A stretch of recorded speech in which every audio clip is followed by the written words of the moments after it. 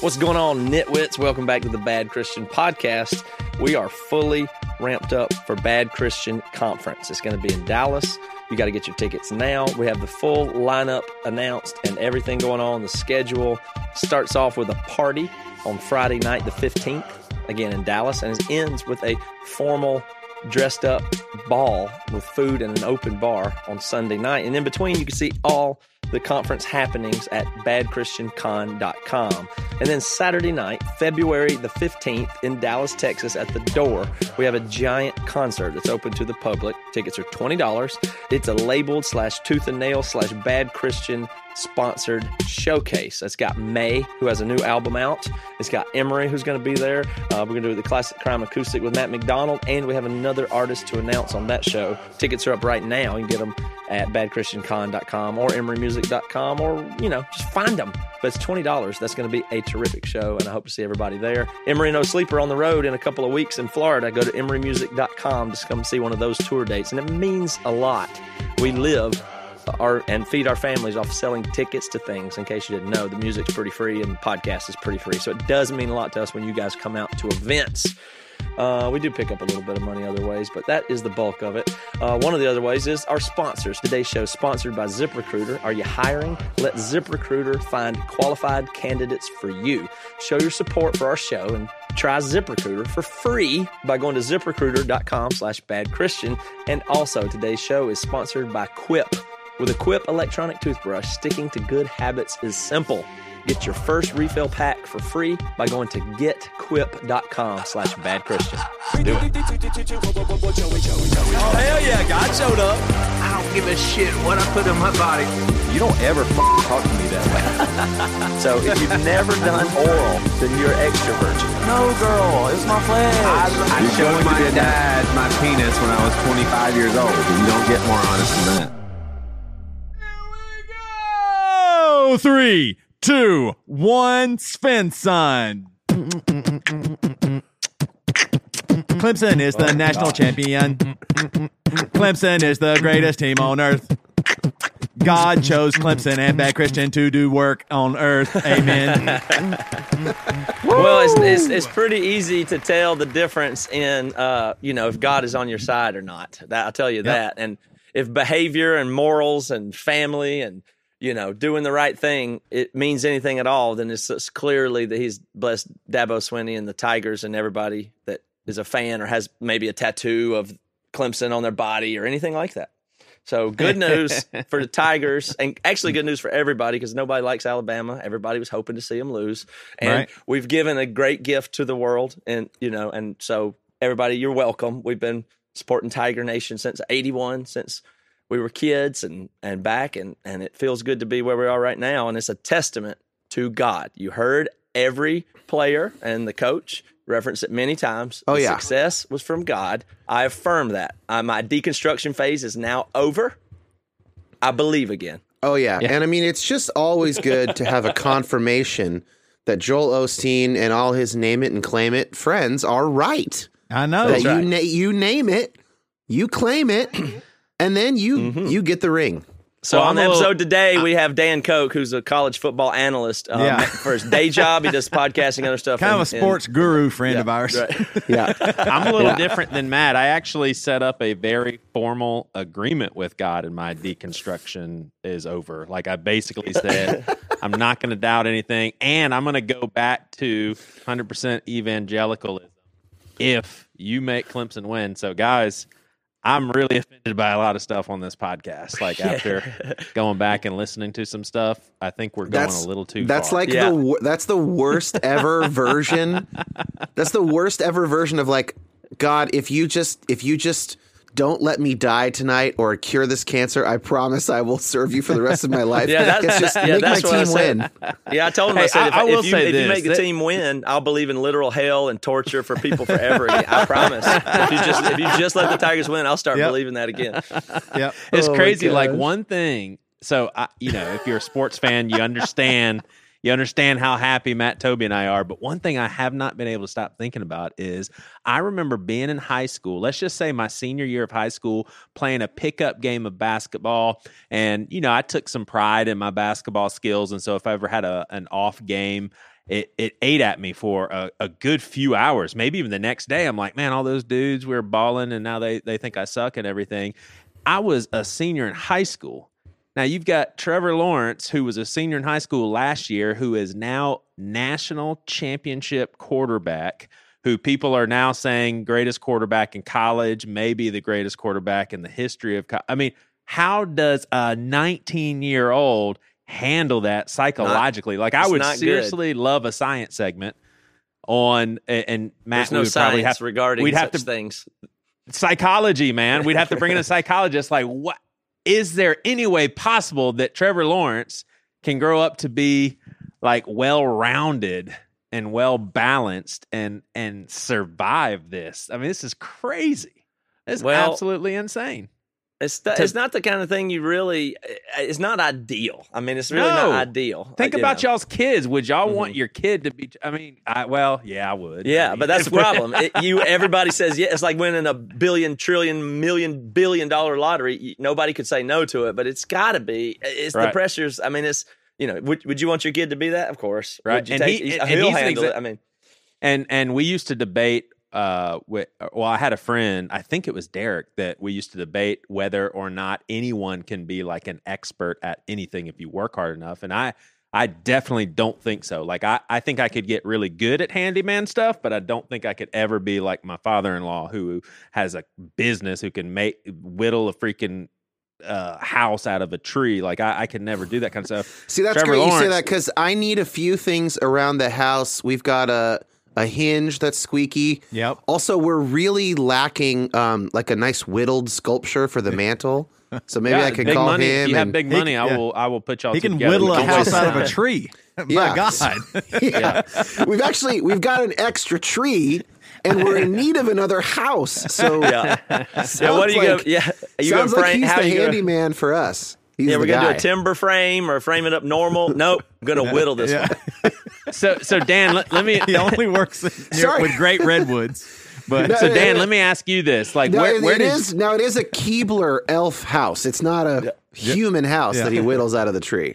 Joey does not understand this joke or like it. Look at his face. It's no, I don't care. I don't care. Hey, hold on before you move on, Joey. Though I'm not moving on. There is no way that he will be normal, and that's it. The only way he can hope to be normal if he gets extreme failure. But even that, I think, will still he's changed forever. Just like you started the whole thing by saying you used to be really proud of your basketball skills, and I've seen you play basketball. You're fine, but you're not that great at basketball compared to great basketball players, NBAers or anything.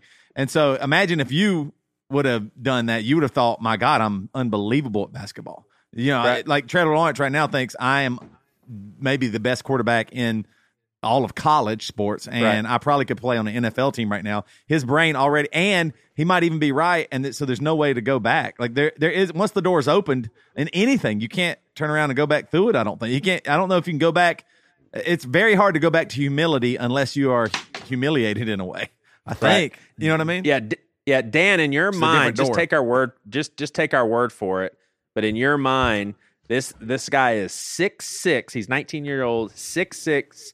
And you know how easy it is for you to understand a Venn diagram.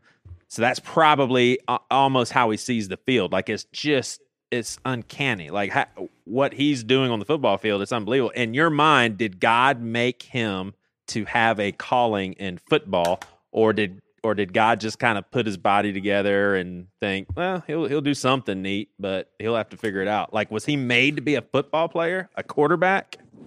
I don't know the answer to that question. I mean, I didn't ask if you knew it. I said, what do you think? I don't know what I think about our individual selves, and if God has will about that, or if God is I'm going to create this world that has sort of freewheeling future possibilities, and I'm going to be able to work with any of it. Yeah. I think I lean toward the latter. Yeah. But you know what's interesting about him being 19? Little tidbit. your brain, your prefrontal cortex, where you have all your beliefs and your straight rational thought and like you're making sense of the world, that doesn't even fully connect to the rest of your brain until 25. So this might be like one part of these athletes who, when they have this experience before they can even fully make sense of the experience neurologically. That's really interesting. Yeah. Yeah, you're right. That is super interesting. And then how will that affect him when his brain is fully developed? Like even skill wise, you know what I mean? Like he's creating there's a narrative now forming in his brain and a memory of what this is.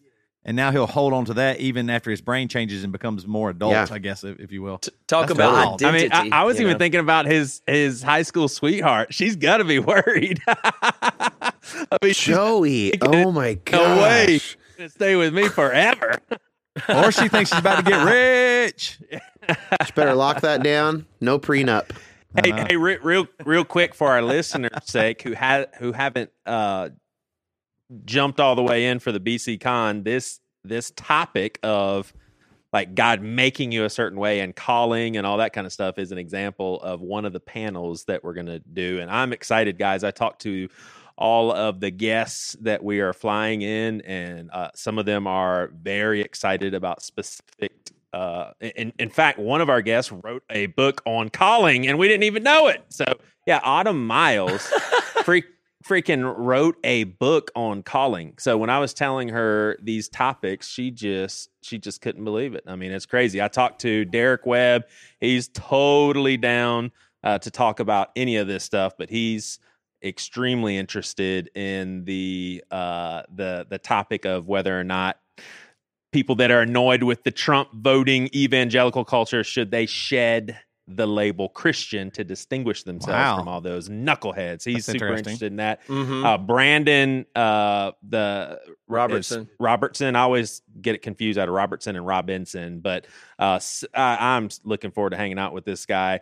Basically a huge voice for the LGBTQ community, considers himself bisexual, degrees in theology, great teacher, been studying for probably almost like his whole life, and every single one of these topics he said I have talked about before. So I can just see, guys, for those of you that have not bought BCCon tickets, the Lord is orchestrating so many steps, and I promise you he is in the middle of orchestrating a pathway for you to get to the BCCon, but you have to take a step of faith by running that credit card. Like, nobody can make you do that. You have to do it, and it has to be between you and the Lord. But may you take such solace in the Clemson win. Yes. That God does keep his promises. He does. That he does. Dan, are you excited about conference? You got any thoughts on it?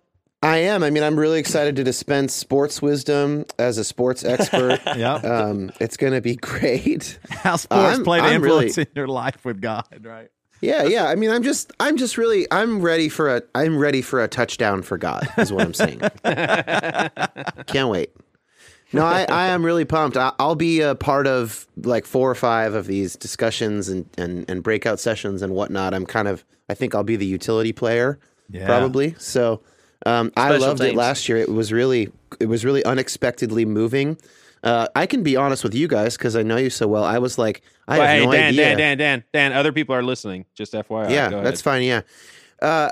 I was like, I don't know, man. These misfits, and I don't know what to expect. And I talked with Carter at Waffle House the final morning as we went to the airport, and I was like, man, I was really pleasantly surprised by how powerful that was and what a community has grown up around you guys, whether or not you deserve it. You know? What a wonderful backhanded compliment that was. Yeah, I know. So I'd like to now Whether or explore. not you deserve it. Yeah. Let's see if Now I'd like to explore the counterfactual. If you had gone and it turned out worse than you could have anticipated, what would that have looked like? I would have just been like, concern? well, I got to have beers with my friends, and we'll be done. It would have been okay. As you guys have done touring, I toured for 7 years.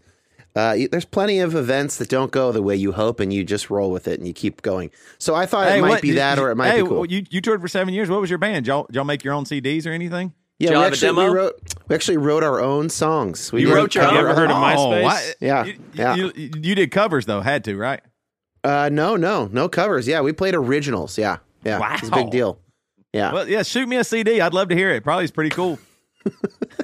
I just keep thinking about Joey's grandfather, whatever, just working on that tree and just like, like if you could see it and sped up how fast, like you go, there's a tree. And then within a minute you'd see a whole house. And I can't stop thinking about that, how amazing it would be. And it just is awesome. Like Joey said, he couldn't be an expert like that. That's so far past expert. That's like the most unbelievable thing a human would ever do if you saw a house out of a tree. Anyway, well, one of the reasons we wanted you to be on here, Dan. Hold on a second. I got a piece of business to take care of, and then we'll talk more about the conference, Dan's involvement, and Dan's new podcast. Ooh, That's yeah. what we're going to do next. So, okay, let me tell you guys something that is smart. One thing that's smart to do is at the end of each year, I like to spend a couple of weeks thinking this way. It usually bleeds into the new year, but it's important to go through your whole business, like actually get into the nitty gritty, look at it, analyze what's essential, what's non-essential, what are your new goals. You've got to be organized. You've got to get a time when you go through all that stuff. And then when you do that, you can check out who you pay, who you hire, what your staff is, what your expenses are. And it's just a terrific way to get going there. Figuring out who you might need to hire for your business. That's how you're going to take it to the next level in 2019. And I'll tell you what else is smart is to do that kind of thing by using the best tools available. And of course, ZipRecruiter is one of them. So you can go to ZipRecruiter.com/badchristian, and that is the place to start when you're trying to hire the right people. And you know how important that can be. So unlike other job sites, ZipRecruiter finds qualified candidates for you.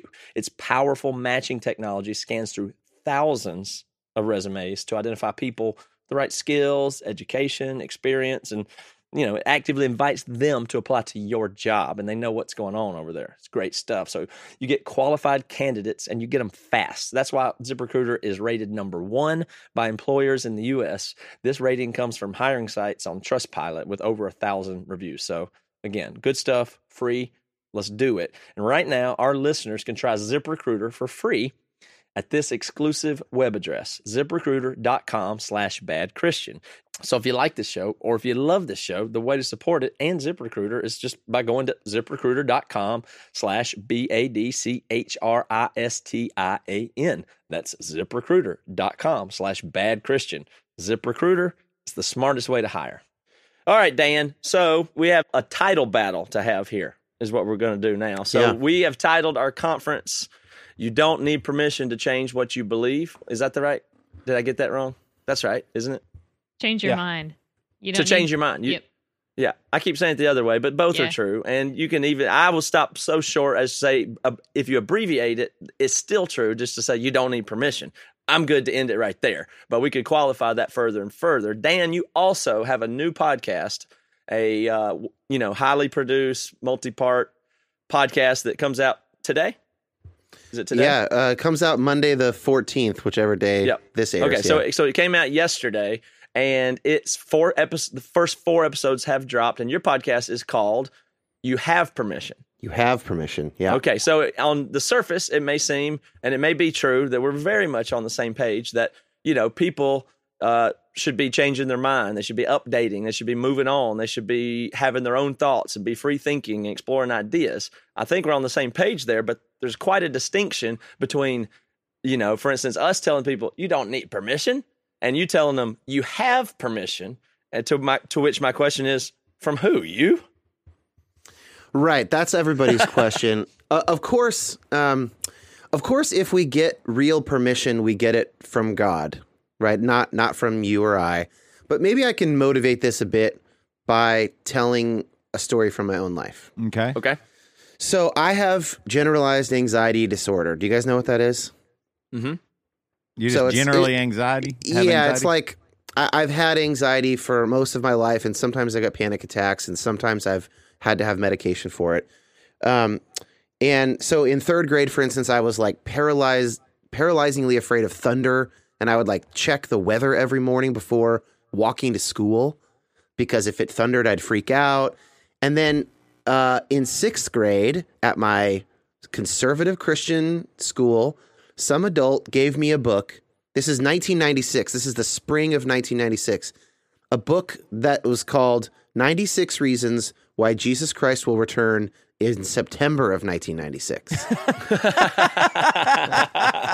So yeah, it's funny now. New York Times bestseller. It sounds like It's funny now. But speaking of brain development, it was not funny in 6th grade. Right. And that's when my panic attacks really kicked in. And for a month or two, I couldn't go to sleep. It took me forever to go to sleep. I didn't know what was going on, but now I realized I was having panic attacks about not living my life, like why now? Like, I've told this before. I told it on Depolarize on an episode about anxiety and social media, but I'll repeat it because it's so funny. Like, I specifically remember praying to God, like, God, I don't need to have sex before I'm married, but like, could I just be naked with a girl before you come back? I don't even know why people want to have sex. I just want to be naked in a bed. And like, did you get your wish? Which of those I happened did. and didn't? I think the end times didn't happen. What about the nakedness? Did you I've achieve been it? married for 9 years now, so I did get my wish. But you didn't make the deadline, though. What do you mean? Which The deadline? 1996 deadline. No, I didn't. No, I didn't force the issue as a 6th grader. Okay. That's what you're asking me. Yeah, that's what I'm asking. You're right. horny as Yeah, hell. no, no. 6th grader Dan Coke. And it wouldn't be too long before I did want to do more than just lay naked. But it hadn't happened yet. So then in 8th grade, we took an end times class in my Christian junior high. I sat in panic through, every one of those classes for 6 or 5 months, whatever the semester was. And then it even stayed with me through my early 20s. In 2007, in a kind of a more irrational way, because that's how panic attacks work, I was making a record with Jonathan Jones from Waking Ashland. We were making an album for his band, We Shot the Moon. And a Dateline special came on about this guy from Texas who was having his church members get 666 tattooed on them. And he claimed to be the second incarnation of Christ. And he ended up dying, of course, and he wasn't. But he claimed to be the Antichrist, rather, which is both. He had this weird, it doesn't matter, he had this weird thing about it. And he was driving Benzes and had he was a cult leader. But Right. I saw this Dateline thing, and it just triggered me. And I had to leave the recording. I flew home. I left Whoa. before we did vocals on a record I was co-producing. What? I couldn't sleep. So my point is just this. I have had spiritual trauma or something like that in my life that has really adversely affected my life. And I didn't know that I had other options back then. I didn't know that I had permission to reject this like pseudoscience, pseudo-theology bullshit, frankly, is what it was. And so that's kind of what the podcast is about. It's like, oh, well, there might be all these issues that are holding various people up unnecessarily. It's one thing to be like, I don't really know. That's a really hard question. I don't have the answer to that. That's fine. That will probably last forever. It's another thing if someone tells you, as they told, for instance, Science Mike, he told us this on his Reconstruct interview, my other podcast. He said, I was literally told it's 6 days of creation or the Bible is false. Mm-hmm. You tell that to a kid, that's going to fuck him up. Right. And so this show is really just trying to be an antidote to these kind of false binaries, these trips that people will lay on each other out of their own insecurity or their own narcissism or their own whatever. And so that's where it comes from. Now, at this point, we might still be kind of talking about the same thing. Why do we have this different wording, right? Mm-hmm. You have permission or you don't need permission. Yes. Okay. So that's a really good setup. And of course, I mean, and again, I think we agree on almost everything, but I've been really turned on to, can I give personal experience now? Mm-hmm. A lot of people have surmised this correctly, that I've not had great experiences with authority and permission givers and things throughout my life. And I could spend a great amount of time on that, or just say it quite simply, that I've always been in situations where it's been intensely obvious that people were trying to control me or my behavior, often heavy-handedly. And I'm kind of the opposite of you and Joey in the sense that I resisted it. I never I never went along with it. And so that's been its own Right. traumatic struggle for me in a way. But, at no point did I have the spiritual trauma of really buying into it. Since I was a very young child, I was like, no, you do not know. You don't even know what you're talking about. I'm not going along with this, has been the way I've always felt. Like if somebody's trying to impinge on my freedom, because it's always felt like it was out of insecurity, or who are you to tell me this? You're just, and you can imagine when you're a smart ass kid in rural South Carolina, it doesn't go well to question authority. It just doesn't in the 80s Sure. So I've had my own issues from dealing with some of the same stuff, which is people trying to control your behavior. It drives me crazy. It always will. And it's taken me, I felt like I was bad and I was stupid and I was wrong my whole life. I must be, but there's nothing I could do about it. That's the way I felt. I'm lazy. I have potential, but I'm not going to do it. I won't fit in. I won't do it. That's the message that I received from everybody. And so by the time, and I always assume when I get older, I'll be like a normal person. Well, I'm almost 40, and I was right when I was 8 about everything is what it feels like now. And I've wasted the last 30 years. I even spent time into the most authority thing I could ever try, which was Mars Hill. I was like, okay, it's time for me to grow up, take authority, be here, listen to somebody else, fall into line with what the Bible it was says. so I know fun this to stuff watch is that true. season 2 of Life. It was so That fun was to watch that. That was a really bad luck of the draw there you got with Mars Hill. Not really. I think it's kind of indicative of, I think it's just reinforcing to what I think I always knew. But I'm just saying, I tried to buy into that. I swear I gave it my all, and people that know me in that time would recognize that. I, in turn, acted authoritatively wrongly to many people in my life, including my wife and beyond, and other people. And the whole thing was such a disaster there. And then I've been unpacking that for years, and now it's just the same thing. It's like, yes, I should have used a calculator. No, it didn't matter if I learned to do this cursive handwriting. Yes, I've had trouble my whole life, and now I'm just back to, I think I've wasted 30 years. I should have just gone with my gut when I was a kid and believed in myself and done what I thought was right. I'm okay. I'm a good person. I try to do the right thing. I've got to continually realize what's wrong, update it myself, and move on. So I'm at this point still really don't know where is the place where somebody is supposed to tell me what to do, or I need their permission. In what world and case is that? And I'm not there. Okay, well, let me try and answer that. All right, it's the new year. You're trying to be healthy, and one of the best ways to be healthy is something that involves doing it twice a day, and I'm talking about brushing those chompers, those teeth. It's your oral health, folks. And with a Quip electric toothbrush, sticking to good habits is simple. Seriously, the guiding features are like a built-in support system for better brushing. I use my Quip toothbrush every single day. I've had mine for about a year. The battery, I don't know if it's ever even gone dead. The thing lasts forever. It's so awesome. I love it. And I'll be honest with you. I've never thought about toothbrushes that much. I usually just get one and use it until the bristles look strange, and that's how I let myself know get a new toothbrush. With Quip, they send you one every 3 months, like for $5. I mean, it's unbelievable, and I'm serious. I love this toothbrush. Like I said, I've never thought about toothbrushes before. It's just a tool, but this actually makes brushing kind of fun, and I think it really works. I really love my toothbrush. They have sensitive sonic vibrations. When have you ever said that about a toothbrush? For an effective clean that's gentle on those sensitive gums. I kind of have sensitive gums myself. A built-in 2-minute timer. It pulses every 30 seconds. It reminds you to switch sides, which I think is kind of cool. I go, what? Oh, there it is. I got to switch. Oh, yep, there I go. Got to switch sides, and it lets you know your 2 minutes is up. You're done brushing, and you've done it well. Multi-use cover works as a stand. It mounts to a mirror. I have mine mounted right to my mirror. It stands right there in front of me. I don't have to leave it on my counter, and it's just, I mean, how many good things can I say? The brush heads are automatically delivered on a dentist recommended schedule every 3 months. All right, so what are you waiting on? I love Quip. I think you will too. Quip starts at just $25, and if you go to getquip.com/badchristian right now, you can get your first refill pack for free. That's your first refill pack free at getquip.com/badchristian. So the way we might think about your story, let's just simplify it to the South and then Mars Hill. Let's just say we only have those two scenarios. There's probably some in between. And one other bit that should be interesting there that I would love to extol the virtue of everywhere is my parents are like me. You Yeah. know, they never had bosses. They just do whatever they want to do. They're Yeah. able to figure stuff out, and they encourage me unlimited in that I'm okay. And that was Yeah. the most wonderful possible thing. So good, except for it doesn't fit into the conformity of society too well.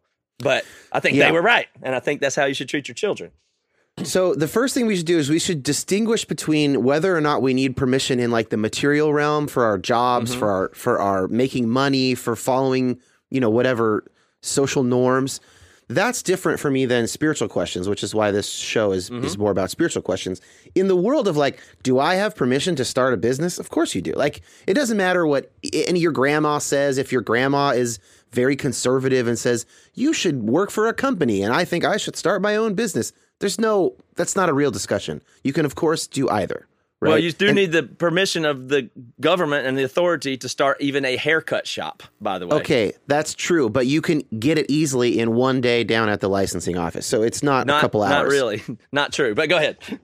Well, maybe not for stuff that involves public health and maybe Like hair cutting. Right, yeah. That's Well, we hair- Anyway, you see the point, move on. Sorry. Yeah, I don't want all to right. get bogged down in that. I'm not going to engage with your libertarian argument, Okay, Matt. right. Okay, so Exactly. So that's fine. Let's just leave that aside. So let's talk about spiritual stuff. So if you're talking about the South and Mars Hill, you were given bullshit sources of authority. You were never presented with a good authority, only bad authorities. Name a good one. Well, so here's the authority I try and work with on my show. Here's the locus of authority for permission is not me. It has to be God. And I ask myself, well, how do I know that God gives me permission? I say, well, look, here are a billion Christians that God's not smiting down, and they are diverse. And here's these guys think this, and these guys think this, and these guys practice this, and these guys practice this. And I think, man, it's pretty evident that the Holy Spirit is working in all these people's lives. So that's the locus of permission, is like, here are faithful Christians. Some of them are total experts with PhDs in their field. Some of them have lived entire lives doing something, and look at the fruit of what they've done. And someone might tell you that Catholic can't be a Christian. Someone might tell you that anybody who is affirming of gay marriage is just trying to come up with an excuse to not follow the parts of the Bible they don't like. But look at the fruit of these people's lives, and then judge for yourself if that's true. And I'm leading heavily on it's not true. You do have permission to pursue these things prayerfully in relationship with God. So the locus of authority is God ultimately, but what's the evidence for that?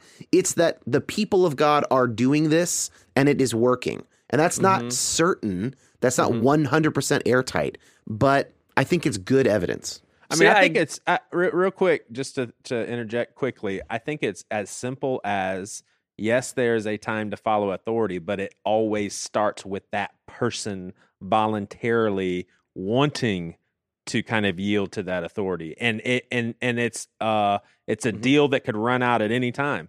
If you lose that trust bridge, then you're out. So I think, there are definitely people either that I have listened to a lot and resonate with, and so when I'm listening to them, my mind is more open to be stretched and maybe entertain some things that I don't necessarily believe and be instructed, but I'm not going to be brainwashed into thinking stuff that I don't already think. Yeah, but that's easier for you now as an adult. Like when Matt's growing up in the South, or Toby's growing up in his First Church of Prophecy of New Community, or whatever they shift out. Nailed it. Whatever it's called. You don't have, even talking about that quarterback kid, he's 19. He doesn't even have the full capacities yet. And so the thing is to combat basically toxic authority by people with power or control to people without. And a lot of times people talk about that in terms of race and socioeconomics, but I'm also talking about age, right? Just kids, kids and teenagers. So can I say that something? Yeah, go ahead. Sorry, I just We haven't heard from Toby in a I know. while. I haven't even heard from me yet. I'm probably a little bit. I don't know if I'm a culmination of all of you guys or what. I feel like sometimes I fall more into the category like Matt, but that's not totally true. I think I believe in authority, and I'm looking What at authority? it almost in a reverse way. I give people permission to have authority in my life. I don't trust any authority almost ever. I think authority, for the most part, almost always seems arbitrary to me. Like like you get pulled over by a cop today, he gives you $100 ticket. The next day he goes, "I'll let you go," and you did the same crime or something. Or my parents or my church told me this stuff, and it always ended up being this way for this person that gave, like at our church I grew up in, divorce was horrible and awful. But just so happened that the richest guy in the church did end up getting divorced, and somehow we just never talked about it. And so there's just always these loopholes with authority that make them not trustworthy to me. But I do need help in my life. I do need to give people permission. Hey, listen, do speak into my life. I do want to listen to you. What is this thing that I need help with or whatever? I mean, a lot of times that's probably the way Matt and my relationship works. I mistrust Matt almost always, even though he's smart and stuff. And then I ask him a bunch of questions until eventually that's why we probably argue so much. I'm not totally going to go with, Matt's right. Cause I think sometimes Matt's a total dumbass. Like just a minute ago, he said he was right since 8 years old. That's the biggest bullshit about calculators and cursive. I don't care what you say. The fact that you would make that statement in any capacity. I was one, since in utero, right? Just shows me. It's one of the reasons why we're friends, because I can die laughing at that and go, okay, I ain't got to listen to all that what that guy says. That guy. You don't think I was wrong about use of calculators when I had that argument with my teachers, though, do you? To an extent, and at that time, you were. I don't think so. Well, so on the topic of school, like right now, I'm applying to grad programs, right? So some of these programs might be 5 years, and they might include 2 internships and like supervised hours with a professional. I actually am willingly submitting to that authority. I'm submitting to the program. I'm submitting to my intern supervisor, my whatever, the getting the hours supervisor. And that's a good authority. That's like, but like that institution and those practicing professionals, they do have something I don't have. Yeah. They do know more. They are doing the thing I want to do. So that's like where Carter and I think we disagree. I don't really think that counts as authority. I mean, I understand what you're saying. So let me just say, I'm not an anarchist. Probably, if I participate in politics, would be described as a libertarian, but I don't think of that term or anything. It's just, Richard Feynman is my absolute hero, and he says he agrees. He says don't trust authority. He says ask them where they start and see where they end up, and if it makes sense, then good. And that's not necessarily authority. That's an explanation. That's explanatory knowledge. That's, of course, and there's people that have a lot of that I would happily submit to. And then beyond that, I do think authority is necessary. So please let me affirm that we need a government. We need parents to have authority. We need teachers at public school to have authority. We need if we believe there's spiritual truths and there's truths from God, and the only way to get them is for people to have them and then convey them to other people, I suppose we need that to some degree. And the degree is the least possible. So I'll put authority in the category to me of I willingly will participate in what I think is generally a necessary evil. Not that the people are evil, but look, we need authority. We have to have politicians that do the damn dirty work and whatever it is. And you're right, I don't want to know. And of course I have to obey the laws, and I submit. I pay my taxes. I do submit. I'm not, you know what I mean? But it's like the least of that, the better. And would you guys not agree? Many people, on the other hand, seek and like authority, which I think is the real root of the problem, or to me, but that's okay for them. But people exploit all that. And like Loki says in the first Avengers movie, that people are made to be ruled. It's like, seems to me the pattern of human behavior is seeking authority, and that authority is always fucking bullshit. That's what they were saying in the Bible about the kings. God said, don't. They said, give us a authoritarian ruler, please. Okay, here you go. I think of authority like what Dan's talking about with school or something, or what you're talking about, more like a tool. Like I submit because if I pay my taxes, it probably means overall it's going to help the country. You know what I mean? I don't like the idea of actually submitting to it. For example, right now the government's closed down or whatever. I keep seeing all these people posting pictures of like, because of authority, and we rely so much on it with our, like, people aren't cleaning up their trash in national parks, or we might have to be worried right now about our next tour that's coming up at the end of January and beginning of February with Emory and Old Sleeper in Florida and Greenville, South Carolina, very soon. Get your tickets now. like we have to worry about TSA, right? And can we get through, and what are the lines going to look like? Because this authority, which TSA never once stopped a hijacking plane, has not been proven at all to be that effective, except for slowing you down and making things worse. And now we got to pay more money so you can get the fast pass thing or whatever it's called, to scoot on through. And it takes, because of that authority, now everybody goes, oh, I'm not supposed to clean up the trash. I guess I have to wait in this line. This is what, like, you don't actually control. You don't give yourself that permission, that authority permission to yourself. I have authority to decide, okay, look, there's a trash can. I can handle this. I'll take it to my, or whatever it is. I mean, I don't think it's as bad as the media makes it, that situation. I'm just saying, still that. Come on. It's just crazy. All right. One of my favorite things to talk about. I bet you guys went to some formal parties, nice fancy gatherings over the holidays. And guys, I just want to say that you had no excuse but to have looked very sharp, because you've heard us talk about Indochino, the North America's leading made-to-measure menswear company. So this has been an unbelievable experience for me when I first discovered Indochino, then checking out their suits, then seeing their prices, and then seeing how easy the process is. It's a unique experience where I got to play designer in consultation with all of these guys' styles. So Indochino, they make suits and shirts to your exact measurements for an unparalleled fit and support. Guys love the wide selection of high-quality fabrics and colors to choose from, and the option to personalize stuff, including your lapel, lining, pockets, buttons, was definitely very, very, very cool. I have like a floral interior. So here's how it works. You visit a stylist at one of their showrooms and have them take your measurements personally, or measure at home yourself and shop online at Indochino.com. That's what I did. Indochino.com. So you choose your fabric inside and out, choose your design customization, submit your measurements with your choices, and then relax while your suit gets professionally tailored and mailed to you in a couple of weeks. It gets mailed directly to you, a better suit than what you could find on a rack that would be a suit not made for you, by the way. So this week, our listeners get any premium Indochino suit for $359 at Indochino.com when entering Bad Christian at checkout. That's 50% off the regular price for a made-to-measure premium suit. Plus, the shipping is free.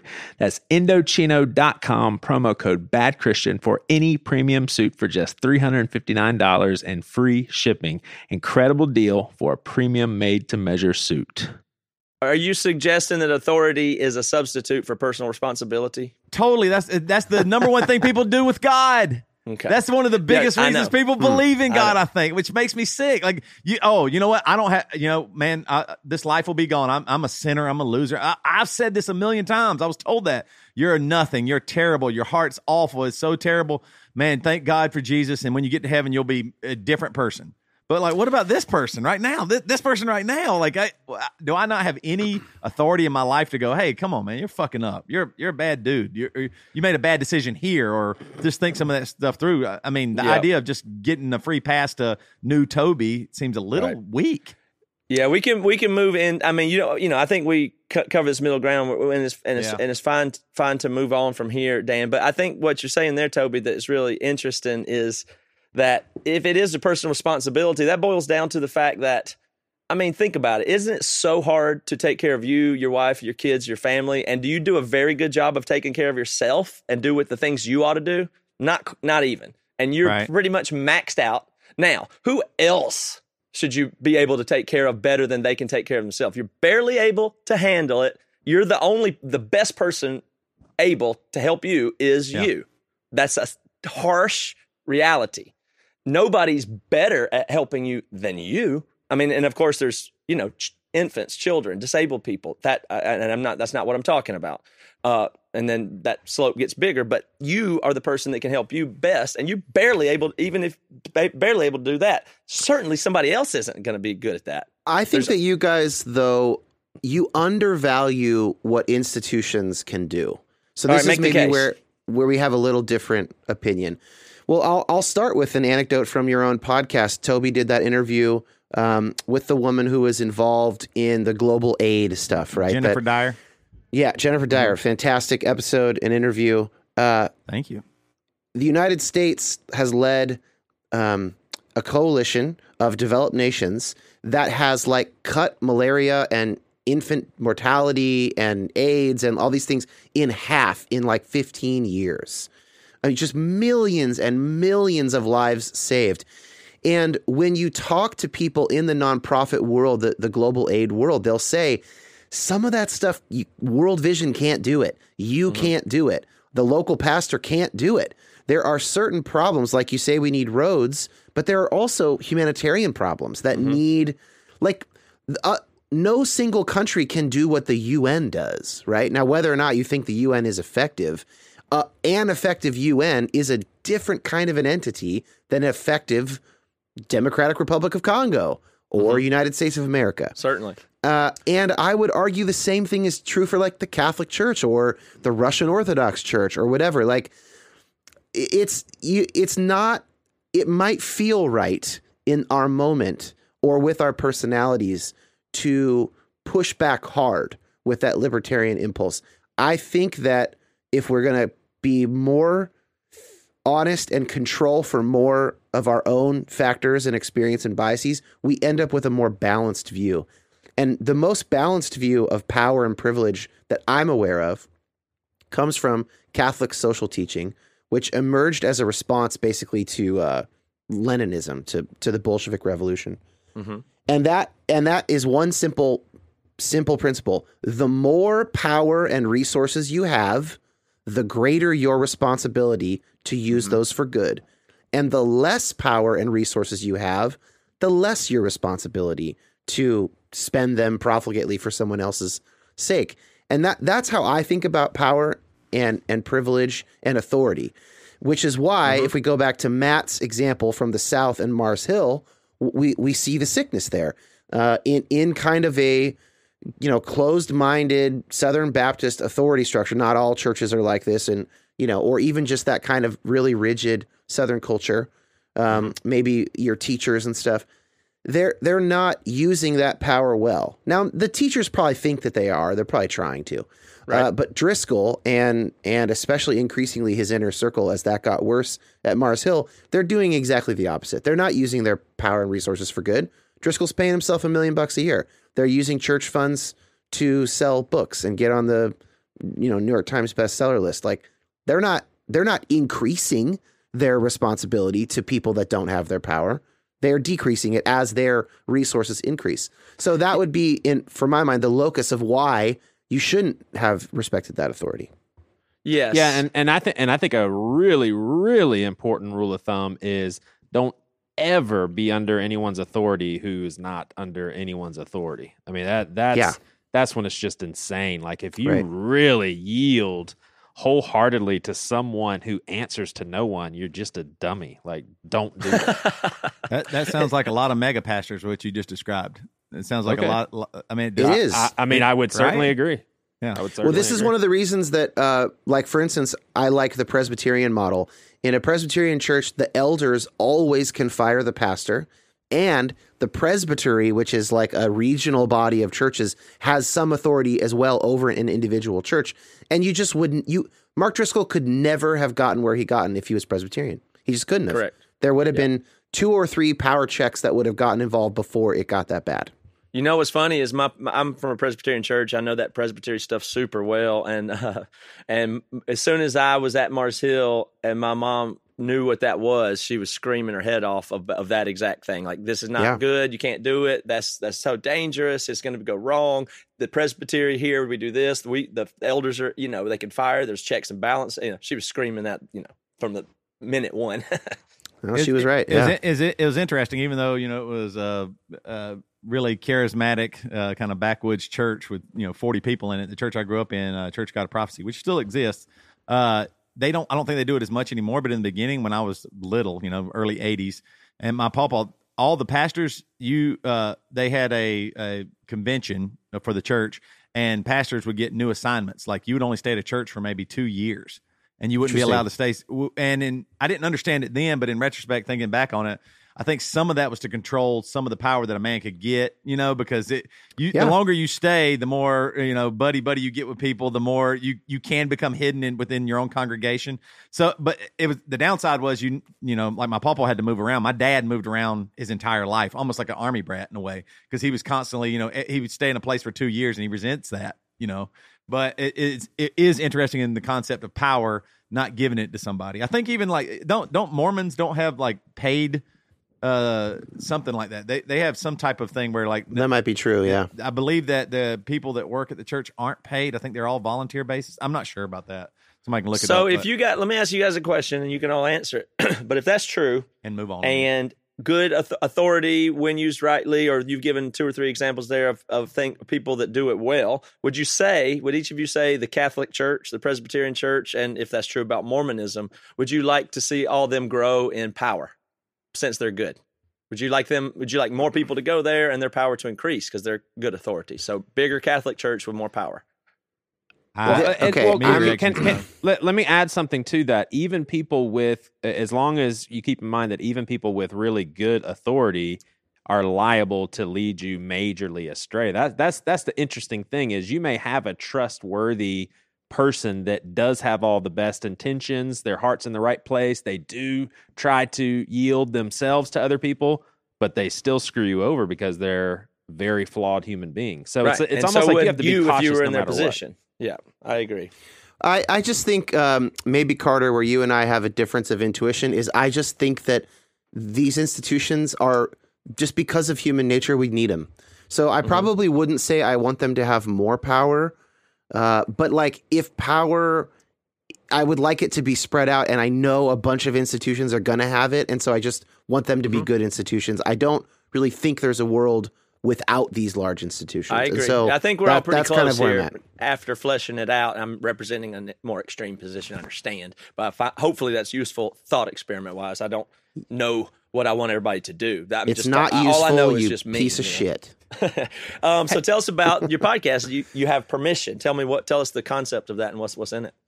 Well, so, just to wrap up what we've been saying here, the idea is a lot of people have probably told you things that you can't believe or can't do or can't accept if you're going to be a Christian, if you're going to be in the body of Christ. And then I just want to say, you probably can, because here are a bunch of Christians that do. And if you hadn't grown up in that community, you might have grown up in this community, and then you wouldn't have a problem with that. Someone who is raised Mennonite would be like, wait, can you not be a pacifist and be a Christian? And someone raised Southern Baptist would be like, can you be a pacifist and be a Christian? Right? Like, it's just a lot of that's arbitrary. And so let's get past the arbitrariness as we become adults. And so like, for instance, there's Personal 4 episodes. Responsibility. I like it. Yeah, there's 4 episodes that came out yesterday. And you were trying to convince me, Matt, to do the whole season on day 1. And I liked the idea as kind of a challenge, but I would have gone crazy if I didn't have enough time. But I admire you for getting 4. That's really hard to do. I mean, I did 4. It's like 6 or 7 hours of audio between the 4 of them. And so I like that because I want people to be able to go, oh, there's kind of a little spread here. Okay, these are sort of the type of questions, and I could pick the one that I'm most interested in. That seems valuable. I'm really tired of, and this is true on the right and the left, spiritually speaking, theologically speaking, people kind of like, they're doing a low-key sales pitch, right? Like, I actually had a friend, I was working on the show, and I hadn't really figured out my introduction to like explain who I was and where I was coming from. And she listened and she was like, honestly, if I didn't know you, I wouldn't be able to tell if you were like secretly a conservative who's going to like make a turn and be like, see, conservative Christianity is reasonable. Or if you were like a far liberal and you're like trying to like coax in the conservatives, like there's these ways that people frame these conversations. And sometimes it's not clear where people are coming from. So I wanted it to be clear where I'm coming from. And that's one of the reasons. So the 4 first episodes are, you have permission to believe some non-Christians are saved, Christian inclusivism. You have permission to accept theistic evolution. You have permission to think theologically about aliens. Seriously. And you have permission to reject predestination. It's an alternative to the TULIP acronym. What was the one? What was the second one about the theistic evolution? What tell us about that? Basically, God orchestrating it.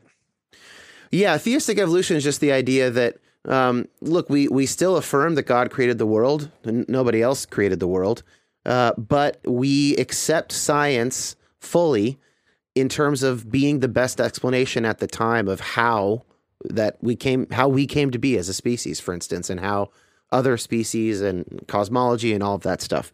So that's the idea, and a lot of people think you can't do that. Yeah, that's what does a lot of people, all of you guys here, what do you suspect is the split on that? Like, I have no idea. I mean, how many people think that way or think you can't think that way or think it's wrong to think that way? Do y'all have any sense? I think I've got some numbers. I think it's something like 50 or 60% of Americans do not believe that humans evolved from other primates, for instance. But that's the big sticking point.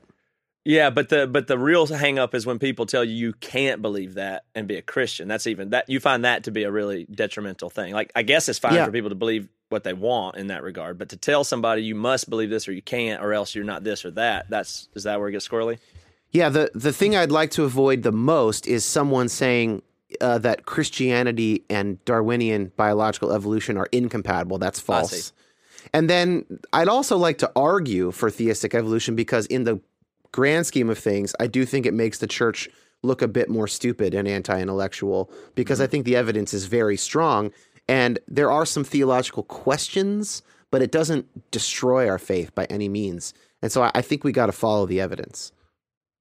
Toby and Joey, have y'all just on that one? I mean, you guys, I don't even know, but probably 15 years ago, y'all were super skeptical of evolution. What would you say now? Oh, for sure. Yeah, I would have thought it was a tool of the enemy.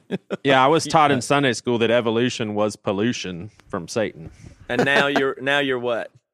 If I had to choose, I would say God orchestrated evolution. But I have to admit such ignorance on this. I don't really know the strong arguments on both sides, but here's what I'm always confused with, and we probably can't get into it right now, but there does seem to be too much questions and too many things that are completely unsolvable when it comes to just writing in evolution as a proven theory. Like, that's what I don't understand. I don't care if evolution is true or not, but there just seems to be so much that is assumed, which for my mind doesn't make a whole lot of sense. So we get into that. So I have my friend Andy as the first voice in the show, or actually it's my friend Amy, and she talks about some of those things. Like, are there enough? There doesn't seem like there's enough fossils. It's not clear. Like, these talking points that you and I and Amy and I were told growing up Christian. And it turns out that some of those talking points were accurate at the time, and a lot of them were blatantly false. And so some of the package we got growing up evangelical about creation science was willfully or not willfully lies, like was untrue, was bad science. Yeah. For instance, I was taught the canopy theory in my Christian junior high, which is the idea that the dinosaurs could live because there was a big cloud of vapor over the earth. And that made the Earth's, ecosystem different. Dinosaurs live, humans can't live. And then that's what fell for the flood. This was a theory. Yeah. Creation scientists had rejected that theory in the 80s. Hey, I was taught it in the Dan, 90s. It was was that also the reason why people were able to live into their 800 and 900s? That's right? the idea, that somehow humidity would make people live to 900 years, which I don't understand that either.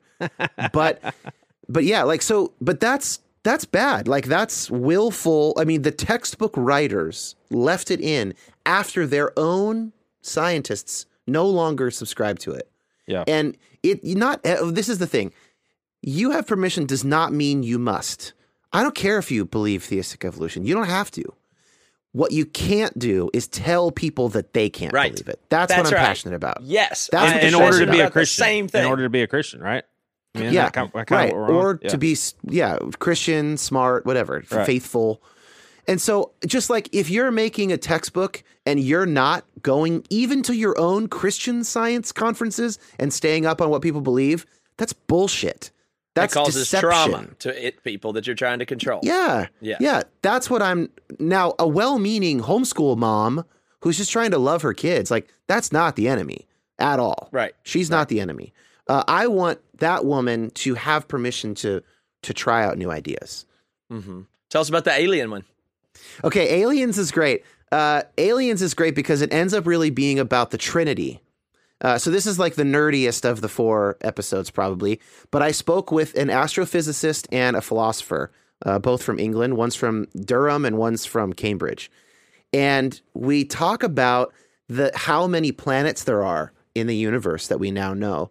So it used to be that we thought there's probably not that many planets. Yeah, There's when a lot I of stars. remember that very distinctly. That it was that we called it the Goldilocks zone. It was in the 90s, early 90s and stuff. It was like, look, the chances that there's a planet that would have the right temperature and be the right distance from the sun, orbit around the thing, it's minuscule. And this was the leading science when I was, right. 8. It was. To reference being an 8-year-old, and now it's the opposite. It's kind of the opposite. It's like we know of 3,000 and it grows every day. The guy said he has an app on his phone that pings him every time they discover a new habitable planet or a new planet or a new planet. And something like, so we're aware of like 1,000 plus that we know of. Real close by. Like that, which is incredible. So then now there's still a problem with life in the Milky Way, and that's because of the Fermi paradox, with which I don't have much time, but Matt can explain that when I go. However, even if there's no other life in the Milky Way, because we would know about it by now, there are billions more galaxies that we would not know if there was intelligent life. So if you think that there is more intelligent life that our creative God created, then you have to ask yourself, what would the second person of the Trinity look like to them? It wouldn't be a human being from Earth in Milky Way. But if God loves God's creatures the same and wants to save them, then God would self-disclose in a way appropriate to them. Another thing we talk about is cephalopods like octopus and cuttlefish have a different real kind. Quick, can I say something? It seems like, do you get frustrated when I interrupt you, Dan? I'm sorry. Man, fuck you. Yeah. Seems like actually that would be a smooth move for people to believe. Like, if Jesus came to a bunch of aliens in his human-like form, they'd be like, oh my gosh, this is crazy. This is like an alien. And then he started doing all the miracle stuff and talking all that love shit and turning people's hearts around and everything. Everybody'd be like, this is our creator. Imagine if reverse it, and back in back in the day, 2,000 years ago, some crazy Zorg dude with came. long antennas and 5 eyes comes and starts speaking love stuff and doing miracles. Antichrist alert is all you'd ever hear if You're that right. happened. You know that. No, I mean, you just man. argued against it, Joey, because you just imagine, well, why didn't that happen here? It seems unlikely if there are, say, 1,000 species in the universe that God loves. Why would we be the one out of 1,000 that got our own Christ, right? So we should have expected an alien Christ then, if that was the case. Right, then it would be more logical to expect an alien Christ. So, I mean, this stuff is nerdy, but it's fun, and it's actually It's interesting. the name of the new and Emery record, Alien Christ, Alien by the way. Christ. Thanks for blowing that for us, Dan. That really Alien- does need to stick. I Alien dare you. Christ. That needs to I stick. dare you. Emery, heaviest amazing. record we ever made. Alien Christ. That's a great black metal record. Ooh, I like that one.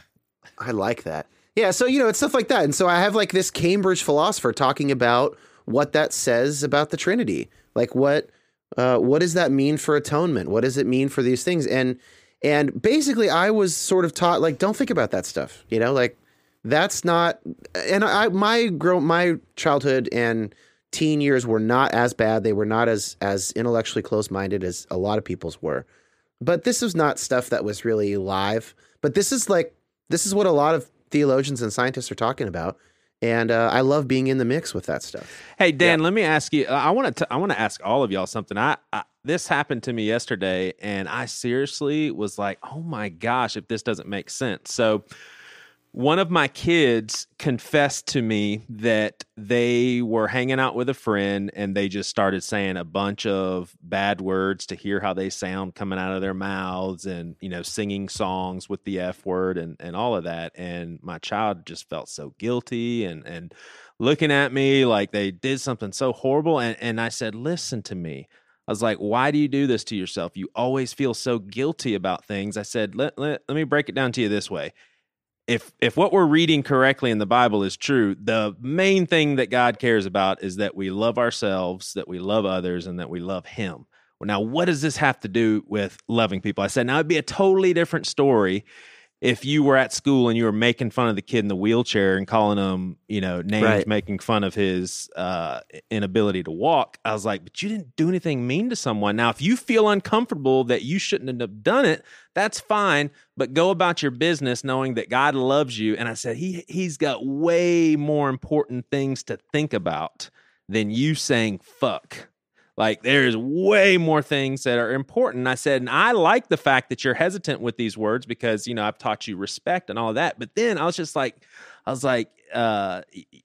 youngin', I'm telling you that God loves you. Like that is what you need to know about God. And there's going to be times where you feel close to Him. He loves you. Times when you feel far, He loves you. But that's one thing you can be assured of, that no matter what you are doing, God loves you. And then it hit me and I was like, if evangelical Christian culture really is supposed to be strategic, like we are really in a war against Satan and we need to bring as many people to heaven as possible and we've got a job to do and we need to take advantage every single day and do our job. If that is the correct narrative, then we should teach our kids of a all benevolent, loving, universal God, because if what we're teaching about the gospel is true and that if you believe in God and you stay with God, then you will be saved. What kid is not going to keep coming back to this God that they're not getting in trouble with, that loves them no matter what? And I think that's the narrative that we're also supposed to believe in evangelical culture. They say, hey, there's this God, you need to come to Him. He's all loving. You don't you dare walk away from Him because then you're punished and He's going to destroy you. And that's scary, and you don't want anything to do with that. I'm getting the hell out of here because this stuff is scary. Teach a kid about a God who loves them no matter what. My theory, they stay Christian pretty much their whole life. What else are they going to believe? I mean, someone that loves them no matter what they do. It's a lot less useful right for controlling people, though. It's a lot less useful. It doesn't work if you're trying to control people. Yeah, it doesn't work for. It also doesn't work for getting out the vote. There's a lot of things it doesn't work for. That question and like the connected questions of like, is belief in hell a real motivator? Does it work? Does it motivate you to believe in the God that actually exists? Are people more likely to believe certain things based on their psychology, based on their upbringing? These are questions that I'm going to cover in detail in the coming months and years. I find those questions fascinating. And yeah, I mean, I agree with you, Joey. But, the mainline Protestant churches, they basically have been preaching that for 50 years and they're shrinking. And so there is a legitimate question. I think this is a really interesting question and I plan to ask it. Can an emotionally healthy community grow in numbers? Can it stay? What a good question. I mean, really? I love that. Seriously. Are our tribal impulses that are baked in, are they so strong that without a common enemy, we cannot actually have a common identity? Shit. Yes, what a question. That's You're a question. all over it, Dan. I know you got to go, so go check out Dan's podcast. That is very right on. I don't know what we're going to do in the future, but there seems to be these hacks, these what do you call it, parasitic, hang-on things that just seem to dominate, and the people doing things right, the good authorities, the people that trying to teach you God loves you, they get drowned out by these overly powerful parasitic do you need an enemy? things. Do you need an enemy to be in that that group? that feed on hate, conformity, hate, othering? That's what seems to be what controls us the Dan, best. am I correct into saying that these mainline denominations would also not be considered seeker friendly and consumer like they're not making sure that coffee's unbelievable, the speakers are mostly not. Yeah. Yeah. Right. Yeah, So, I there's mean, a lot. I think that's a whole other. Yeah, Right, that's a right, whole right, thing. But so here's how I could really concisely summarize my mission, and I get this language from Trip Fuller, who does the Homebrewed Christianity podcast, but I think he's right. My personal intuition. You don't have to agree with me to enjoy the show, but my personal intuition is the answer is some combination of liberal theology plus an active God in the world right now that loves you and wants to do things. And a lot of liberal Christians will they kind of sell out to the no miracles, no supernatural kind of idea too quickly. And so they end up with just like an ethics God. Like, well, it's all Right. about doing the right thing and caring for the poor. That's part of it. But I also believe in an active God. I mean, I pray to and commune with a communicative God.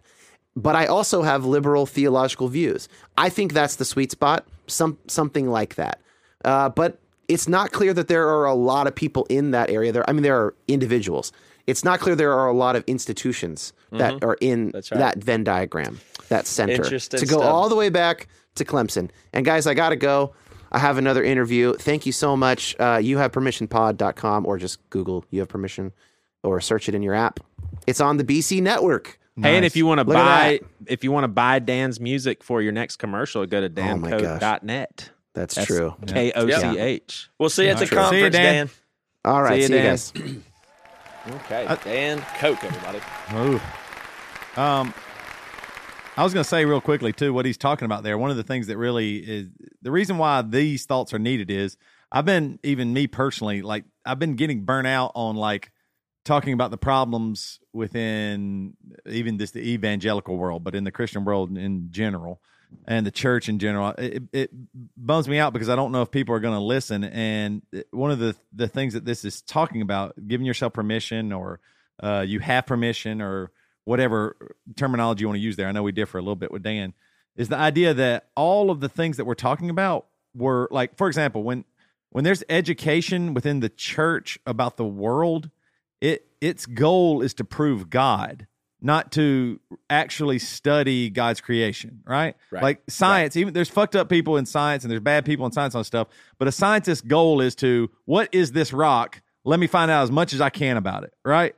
Mm-hmm. As opposed to the science side of Christianity, or the deeper thinkers, or the people that are questioning or have doubts or questions about their God or this creation.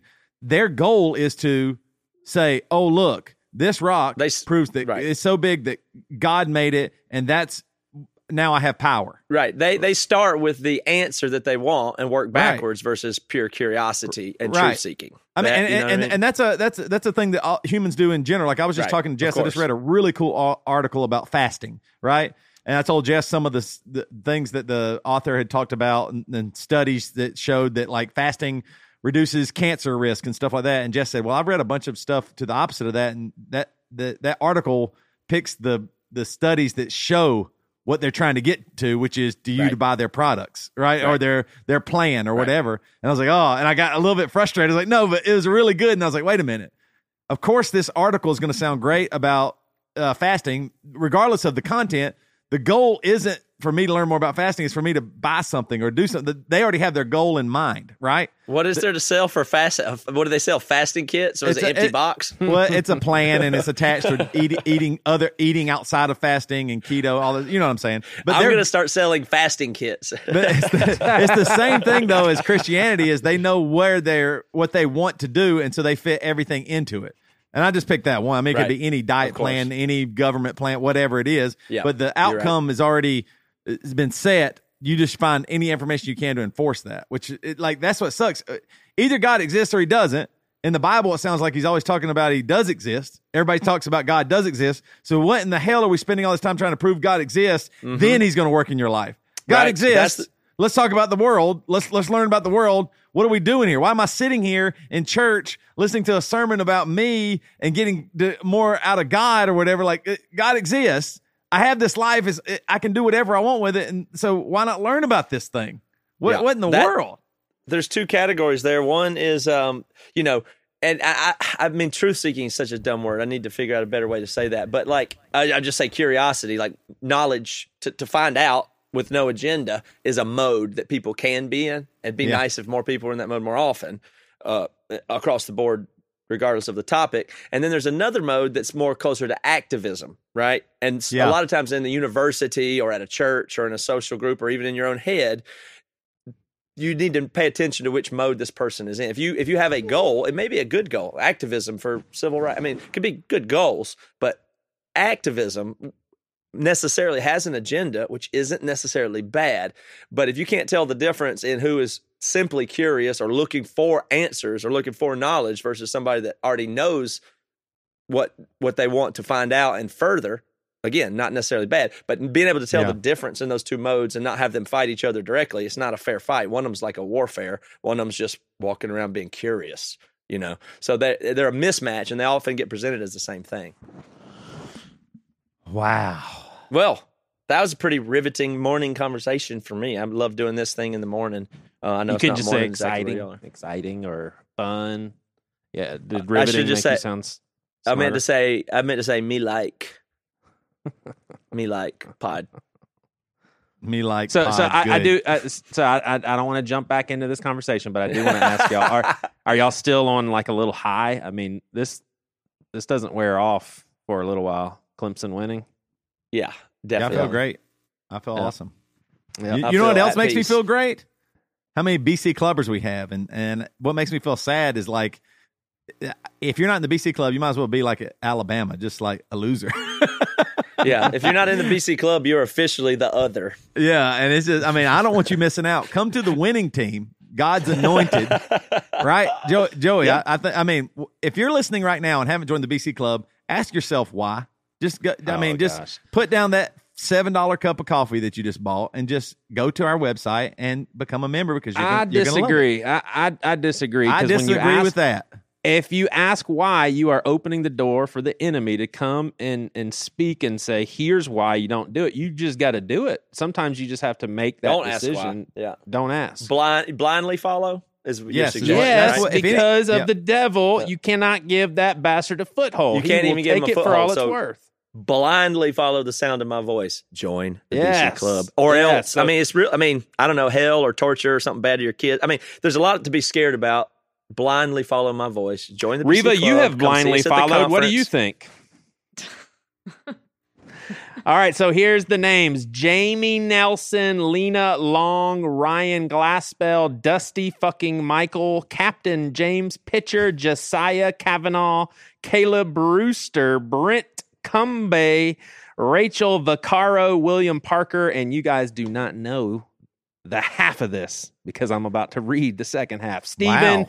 Shatowski, Josh L. Foggy, Scott Ford and Abinet, Justin Ginrich, David and Christy Dyer or Deer, Jonathan Moore, Joshua Duncan, Jeremy Ashton, Andrew Crocier. Thank you guys for joining the BC Club. These Awesome. guys get some extra podcast episodes, actually 2 extra podcast episodes, access to our Facebook community page. You get some live chats from me, Matt, or Toby once in a while. We actually even go on there and ask for feedback and insight and help Yep. on certain things. 'cause I it's just fun started to a work book with them. club. You Yep. get in the BC club, you can join the book club with us and read it. We're going to read the book all together, then have some discussion, and then some folks from the BC club are going to come on a bonus episode and talk. And I won't be able to get this author, but it'd be eventually I'm going to try and get authors of the books that we read. That That would sounds be great. very cool. That'd be That very sounds cool. very good. So yeah, you can go to thebcclub.com. Thebcclub.com. All right.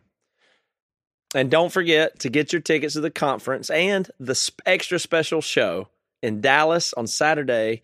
It's May and Emory. There'll be more. We got more to announce and stuff like that. But May and Emory are doing a concert at Dallas. May's headlining. It will be it's $20. You can get tickets right now. You can go to badchristiancon.com, scroll all the way down to the bottom there, and find the spot where you can buy the ticket. And it's just $20 ticket, not affiliated with the conference, or come join us for the whole conference. We'd love to have you. It's going to be great. See y'all soon. Hey, I got a little poem that. All right, before you wrap it up, because I can tell that's going to be the icing on the cake. This isn't. Well, this is some more icing. Riva, what is the current anniversary gift for people that have been in Double Down or above club member for over a year? What is the current anniversary gift? Beanie. Okay, a Bad Christian beanie, which is that available to everyone on the store or exclusive to BC Clubbers? I believe it's exclusive. All right. Well, regardless, that's something that we don't typically mention is every year you are in the BC Club, we have an anniversary gift that is always a physical gift that we send to you in the mail. Can I read a Toby? poem? This is about Clemson. After Clemson had won the national championship, what happened then? Well, in Clemson, they say that Joey's penis grew 3 sizes that day, and the true meaning of national champion came through, and Joey Svensson found the strength of 10 Svenssons plus 2. Thank you. That's such an honor to be in that poem. I don't think it was good, but just It was the a good fact- poem. I didn't write it. It was somebody. It was a poet from Clemson wrote that. Gotcha. Is a fan of the podcast. And Clemson. Okay, so you didn't write it? I would never have written that. It's just so a poet wrote it. There's a poet His that Twitter wrote it. handle is Yeah. @poet. @poet Yes. Yeah. /Clemson. Yeah. So author unknown, basically, kind of like an ancient script. Yeah, it's author ancient. unknown. That's right. Yeah. Okay. Wrote That's that. prophetic. I Was this a wouldn't part say- of the Dead Sea Scrolls? I wouldn't say that. They're alive and in Clemson. You know Clemson what? fans I and hate they're you. poets. You're an asshole. You're backing out of this. You wrote it. It's filthy. I didn't. It's shit. And I hate you. I didn't write that. and Don't want you on this podcast anymore. I didn't. Matt and I have talked about it. I didn't write it. This was tryouts for Dan Toby, and he passed with flying fucking colors.